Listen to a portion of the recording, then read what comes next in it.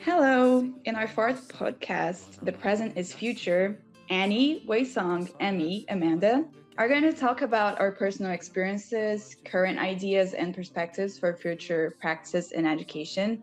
And we hope that you're inspired by the readings we have done this semester.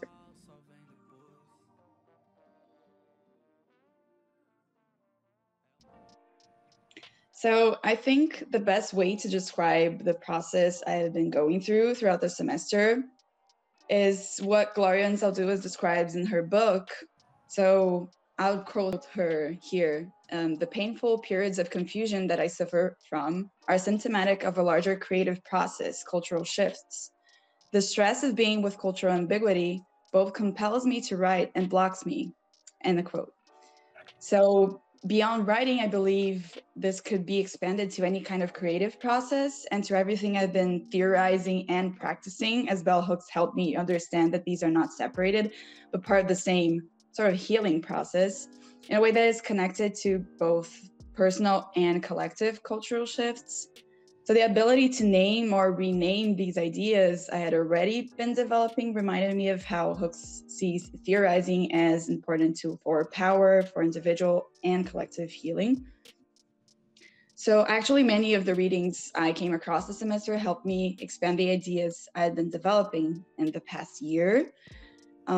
Essentially what I've been interested is in how non-Western communities, especially Indigenous, Black, and Mestizo communities, have created strategies of resistance and survival that are connected to what I've come to understand as cosmology of webs. This is the idea and practices that come from Indigenous worldviews, inspired by crafting communities and the counter history of a type of lace I've studied called Nyanduchi, which means spider web in Guarani language. So it's connected to this idea of a web and a broader sense. So it's like, it was a practice that emerged as resistance and healing from colonial domination and cultural assimilation efforts that happened in South America through the Jesuit missions. And I see this as an evidence of the creative power and healing ability of these communities that show how both the material and the visual culture are connected to symbolic and cosmological, epistemological meanings that work in the world with poetic, politic, and pedagogical dimensions connected. So all these aspects are part of adapting to different contexts, even engaging with and transforming even the institutions that were historically places of violence for these communities.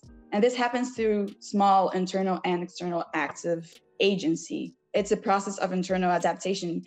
So quoting Adrienne Marie Brown from her book, Emergent Strategy, intentional adaptation is the heart of emergent strategy. How we live and grow and stay purposeful in the face of constant change actually does determine both the quality of our lives and the impact that we can have when we move into action together.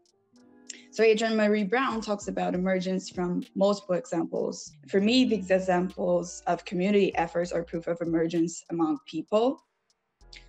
The process of emergence speaks both to my own experience of adaptation and cultural shifts moving to the United States and to my research, because it reminds me of what Angel Rama, which is an Uruguayan writer, describes as cultural plasticity. And this concept is basically the ability that any culture has to select elements of their own tradition and of external influences and search for resistant values that are important for their survival.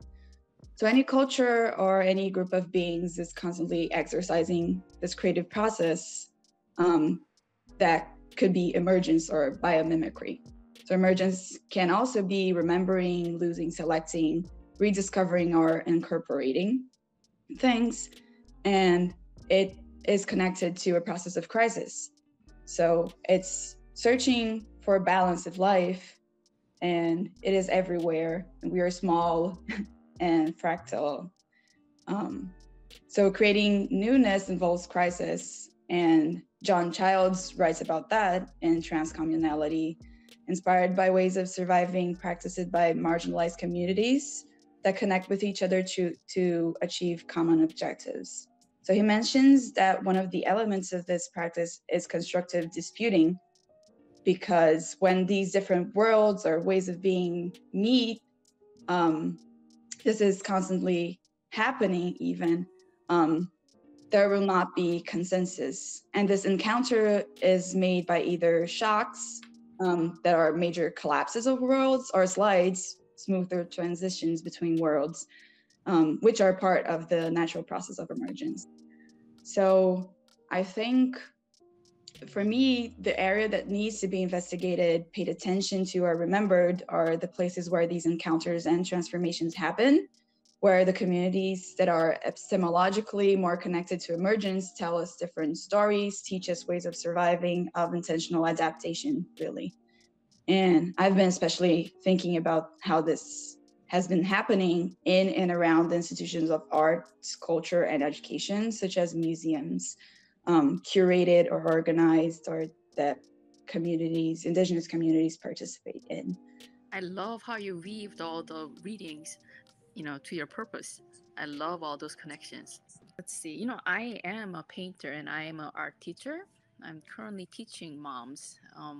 But this semester really taught me recognize myself as a to be a leader, to grow my group into more bigger community, more active communities. So after I read a lot of readings, I just become more aware of resilience of Korean Americans, especially Korean American moms. They kind of reflects the same important values from decolonizing methodologies. Um, Living in U.S. is a work of navigating race and racism. Our daily experience involves stereotypes, prejudice, and discrimination based on our race and immigrant background.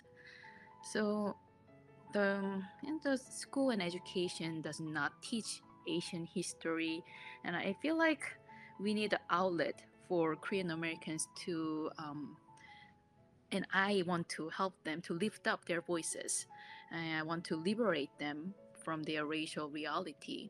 So I would like to continue teaching art and look forward to the ways to make programs that are designed to bring artwork outside of the classroom, connect with new audience, reach out to um, communities, start a conversation, and aim for better understanding of each other, making connections and being connected, building relationships with other people. The Smith, from the author Smith, Decolonizing Methodology, he mentioned to be connected is to be whole. So connection is related to community well-being. So I can imagine my group, my art group, cooperating with different communities through exhibitions, building relationships and affiliation. I believe this is work of transcommunality. So I get excited just thinking about it. I'm kind of looking forward to it. I think Amanda is like kind of connected with personal experience, and Annie is like trying to put your own culture and identity into the art education. So that's why for me, for my future research and study, I think for the art education or for the education overall, we kind of need to jump out to real life and then back returning. So that's why in the rating of the decolonization is not a metaphor. The author, the Eve Stark and Young, is give a series of clear observations about the use of the word decolonization. So they actually trying to say that during the education we need trying to avoid the settlers moves to innocence. They say that decolonization is just too easily incorporated into the language of the education and the social justice. it's just always easily lumped together with the social justice program. This is essentially a kind of lazy action in our education, and because it involves much more than the education and the language, it can include things like self identity and the value recognition, and they also extended to the discussion of the external colonialism and emphasized that in the post colonial era, the supremacy of the white people or colonial empires continue as they still occupy the resources of other countries and in many ways and take away other countries' right of speech. So, especially in the North America, in my own experience, both in Canada and the United States, in most settings, especially outside of the history classroom, university lectures, the discussion of the decolonization becomes a really simple, light-hearted act of reconciliation that completely ignores the deep conflicts. So it seems that the current life is very happy and stable, so it might be a little bit inappropriate to emphasize the past history or situation excessively and analyze the gain and loss of power again. So, as stated in the article, decolonization is actually very difficult because the impact must be material. So, without extensive material reparations and restitution for people, community, and nations still struggling with material loss, decolonization is essentially becomes valueless and value possession. So, in the context of the settler colonization, the return of land is a necessary condition for decolonization, which is pretty hard to really imply in the real situation. And so that's why I do believe that any academic engagement in this area should not merely provide comfort and relief. No more saying about it is sufficiently compensatory. A good example is the return of Hong Kong, China for me, because it seems like what we should have been done after World War II, even at the end of the 20th century, is so reasonable and obviously go without any saying. However, it still have taken a lot of talking and compromise between countries, and the colonialist identity and value transformation was undoubtedly kind of difficult and complicated. So, in this process, contradiction and opposition, in my opinion, is very normal, and we must admit the status quo. I think the decolonization is like a common topic to the world. So, for the countries that being the settlers before, like the Britain, the France, I think it is pretty important for them to think about how to design their history in this kind of topic. And for people that have fully colonized before, such as India and South Korea, I think it's kind of difficult for them to in the education, like what kind of attitudes should be should the public towards their important university and the biggest company which have the shadow of the colonial countries before. And for countries like China, where part of its region have been colonized, where values conflict greatly, it definitely has been through extremely complicated process.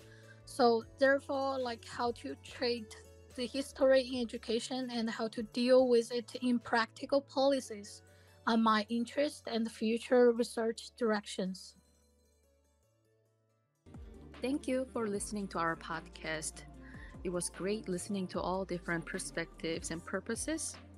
All the readings from the class was very inspiring, and it was very valuable and exciting to hear everyone's future ideas. Thank you.